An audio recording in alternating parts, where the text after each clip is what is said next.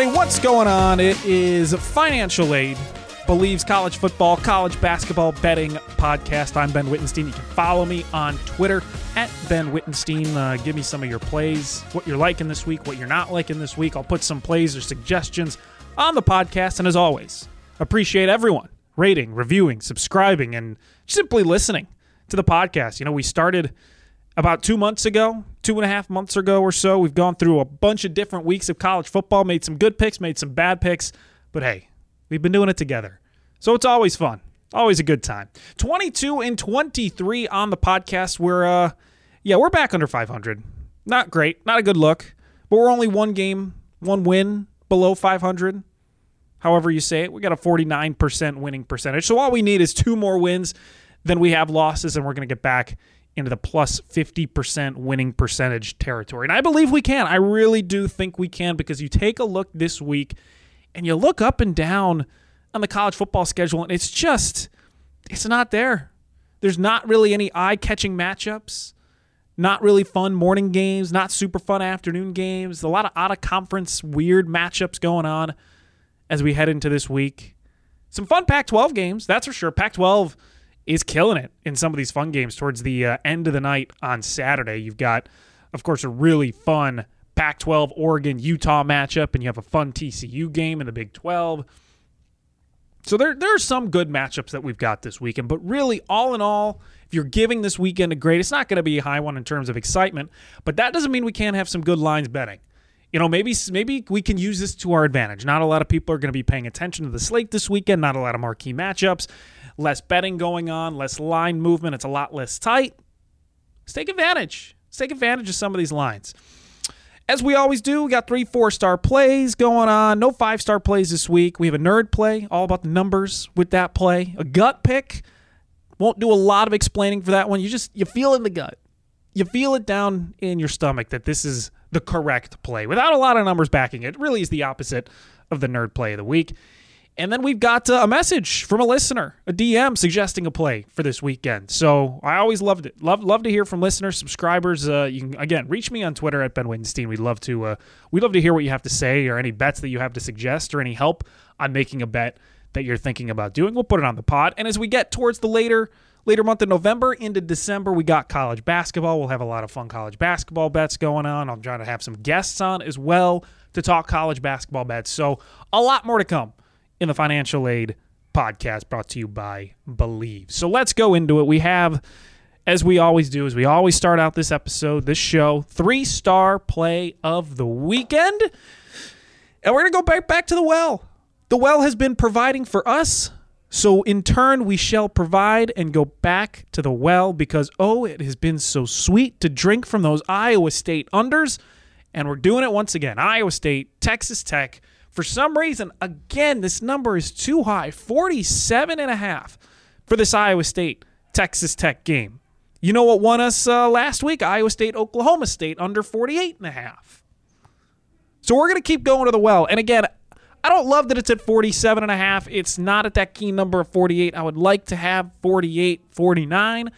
But again, with Iowa State and how good they have been towards the under, I don't think we're going to get it. So I'm just going to make this a 3-star play. But I love it. I love the under in any Iowa State game from here on out. I'll be 100% honest about that. Love the Cyclones to not score points and to not give up any points. 6 straight games for Iowa State have gone under. 6 straight games have gone under for Iowa State. They are the 9th best scoring defense in the country, 5th best defense in yards per game given up. They're a great defense. They are a really good defensive team. And on the flip side, offensively, they're bad. They simply are not a good football team on the offensive side of the ball. They stall up. They can't score. They really looked inept in a lot of different situations. They're 109th in the country in points per game. They do not score. They do not give up points. That is why the under has been so successful in a lot of these games. Texas Tech, on the other hand, they're a good offensive team, certainly quality. 41st in the nation in points per game. Pass the ball a lot too, a pass-heavy team, 46 times a game. But you look at Iowa State's defense, they're 7th in the country in pass defense. So Texas Tech's going to do a lot of passing, but Iowa State's going to be able to most likely stop a lot of their attack game. Oklahoma State was 31st in the country in points per game. That's why I think that total with Iowa State was so high. It was around 48.5, and they went under. Texas Tech has a worse offense statistically than Oklahoma State, at least in points per game. The total's hovering just 1 point lower than what we got at last week. So let's go under. We're going to go way down low. Under 47.5 for Iowa State, Texas Tech. Again, it's been providing us with W's, so we might as well keep going back to that well. 4-star play of the weekend. This is a little bit more money, a little bit more confidence in this one. And sorry to all you Iowa fans, but we're going to fade the Hawkeyes this week.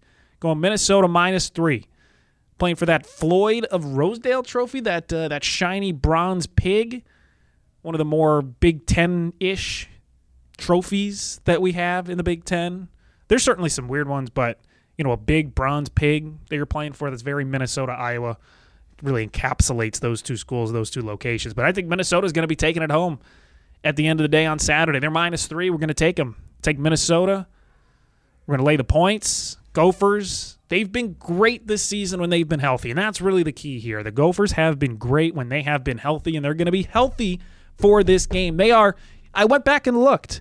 They are undefeated this season when they both have the quarterback Tanner Morgan and Mo Ibrahim, the running back. When they are both fully healthy, this team is undefeated. Their losses have come when either Tanner Morgan has been out, when Mo Ibrahim has been out, or when Tanner Morgan had to leave because of an injury, because of a concussion. So I trust Minnesota as long as going into this weekend, read some of these injury reports, read some of these reports from the beat writers, but Tanner Morgan should be healthy. Mo should be healthy. That's a 1-2 punch for this Minnesota offense. They're such a run-heavy team with their veteran running back in Mo Ibrahim that I think they should be able to outpace Iowa. It's going to be an ugly game. It's going to be a dirty game. It's a Big Ten football game that's playing with Iowa. It's going to be gross. But my question here is, can Iowa keep up with Minnesota? Can Minnesota outpace Iowa? And I really do think they can.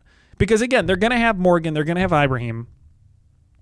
This is an offense that is first in the nation in third down offenses. They convert on third down. And on the flip side, they're first in the nation in third down defense. Only 3.3 third down conversions a game they give up. They don't even give up a lot of third downs. So here's the thing with Minnesota, and here's the thing with Iowa, too. Minnesota's going to be able to stop Iowa. And I know Iowa's had somewhat of a offensive resurgence, if you can call it that. As much as you can have an offensive resurgence with what Iowa has been doing, they've been scoring more points. Yardage-wise, hasn't been extremely good. It was at 146 total yards against Wisconsin. But they were really helped in that win against Wisco. 3 turnovers they forced. This is no one's saying Iowa has a bad defense. They have an extremely good defense, and that'll be an issue for Minnesota for sure. And I think it's going to take a little while for them to get used to it. And I don't think this is going to be necessarily a high-scoring game. But as long as this number is hovering around -3, I think you have to hit the Gophers. I just don't think Iowa is going to be able to keep up. Minnesota's offense is too good. They're going to be able to score a couple of times. I just don't know if Iowa's going to be capable of keeping up with them offensively. I really do not. So I'll go Minnesota -3. It's a team that doesn't turn the ball over a lot, and Iowa really thrives when teams pass the ball. They gave Graham Mertz fits. I don't necessarily know how good Graham Mertz is as a quarterback after his outing against Iowa. But again, teams that pass on Iowa tend to struggle because that defense is so good. Minnesota's going to run. They're going to run the ball. They're going to run the ball down your throat. And if Iowa's not going to be able to stop it consistently throughout the game, Minnesota should win, and they should cover in this game. So the 4-star play, we're going to take the Gophers -3. We have a nerd play. Get the calculators out. Get the numbers out. Get your stats out, because TCU -2.5 is the play as they travel to Baylor in a really big Big 12 matchup. TCU number 4 in the country. Right now, if the college football playoff started today, they would be in it. So there is a lot on the line for the Horned Frogs in this one, and they're only having to lay -2.5. And we know, Baylor at home, it's going to be a home game. That's a tough environment to play in at times, but I'm done. I'm just absolutely done betting against TCU. I've tried to do it a couple times this season. There's been multiple weeks in a row where I've gone, listen, TCU's, this is it. They've had a good season. They've looked good this far, but at some point it has to come to an end. At some point they have to lose, and they have not done that yet. So I'm going to throw up the white flag, going to ride with TCU, and it's hard not to. When you look at the way their offense is played specifically, they don't turn the ball over a lot. I think only 6 or 7 times this season they have turned the ball over. They just don't make mistakes offensively. They are really good at holding on to the ball. They're really good at scoring quickly, and they have one of the best offenses in the country. Their offensive metrics, every single one of them are at one of the top of their categories.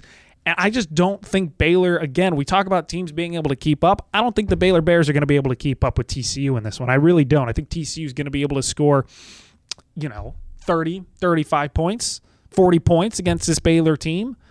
Can the Baylor offense keep up with that? I don't think so. Baylor's going to have to run the ball a lot. They love to run the ball a lot. And when they run the ball a lot and when they run, 175, 200 yards, when they do that, they have chances to win. But if you're playing from behind this consistently against the TCU explosive offensive team, you're going to go away from your strength, which is the run game, because you're going to be playing keep up. So I'm going to take TCU. I'll lay the points. I'll lay the 2.5. You can get them under a field goal. It's a team that really is good at weathering good opponents. Horned Frogs, 5 wins over ranked opponents. They're just a battle-tested team. They're good in all corners offensively. They're good at blowing teams out. They're good at just holding on and winning games. Figuring out ways to win games is really the name of the game for TCU.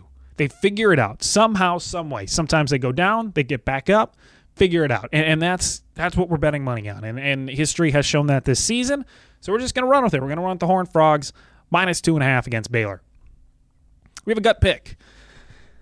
And this is just, looking at the lines throughout the week, looking at the teams, looking at the numbers.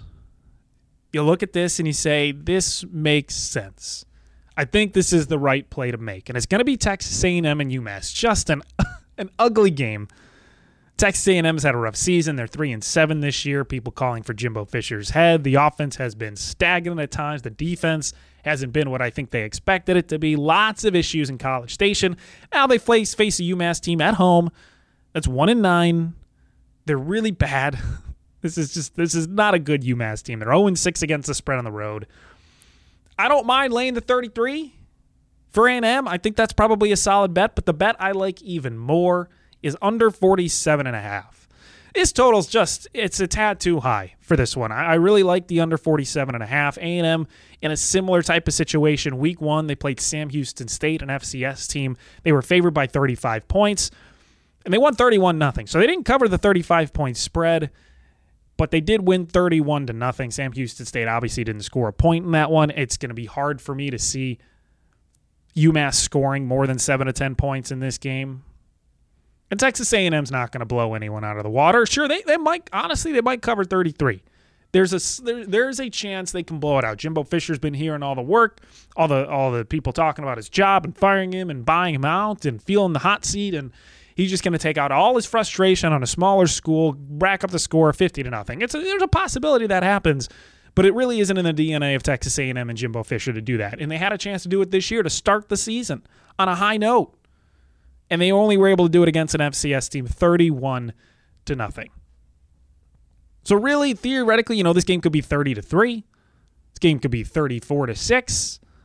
We might see something like that. But to see the score go over 47.5, I just have trouble seeing a lot of paths where that can happen. So we'll go under. That's the gut pick. Texas A&M, UMass, under 47.5. If you want to sprinkle a little bit on the Texas A&M spread, be my guest. I don't think it's the worst play you can make all weekend, but I do like the under.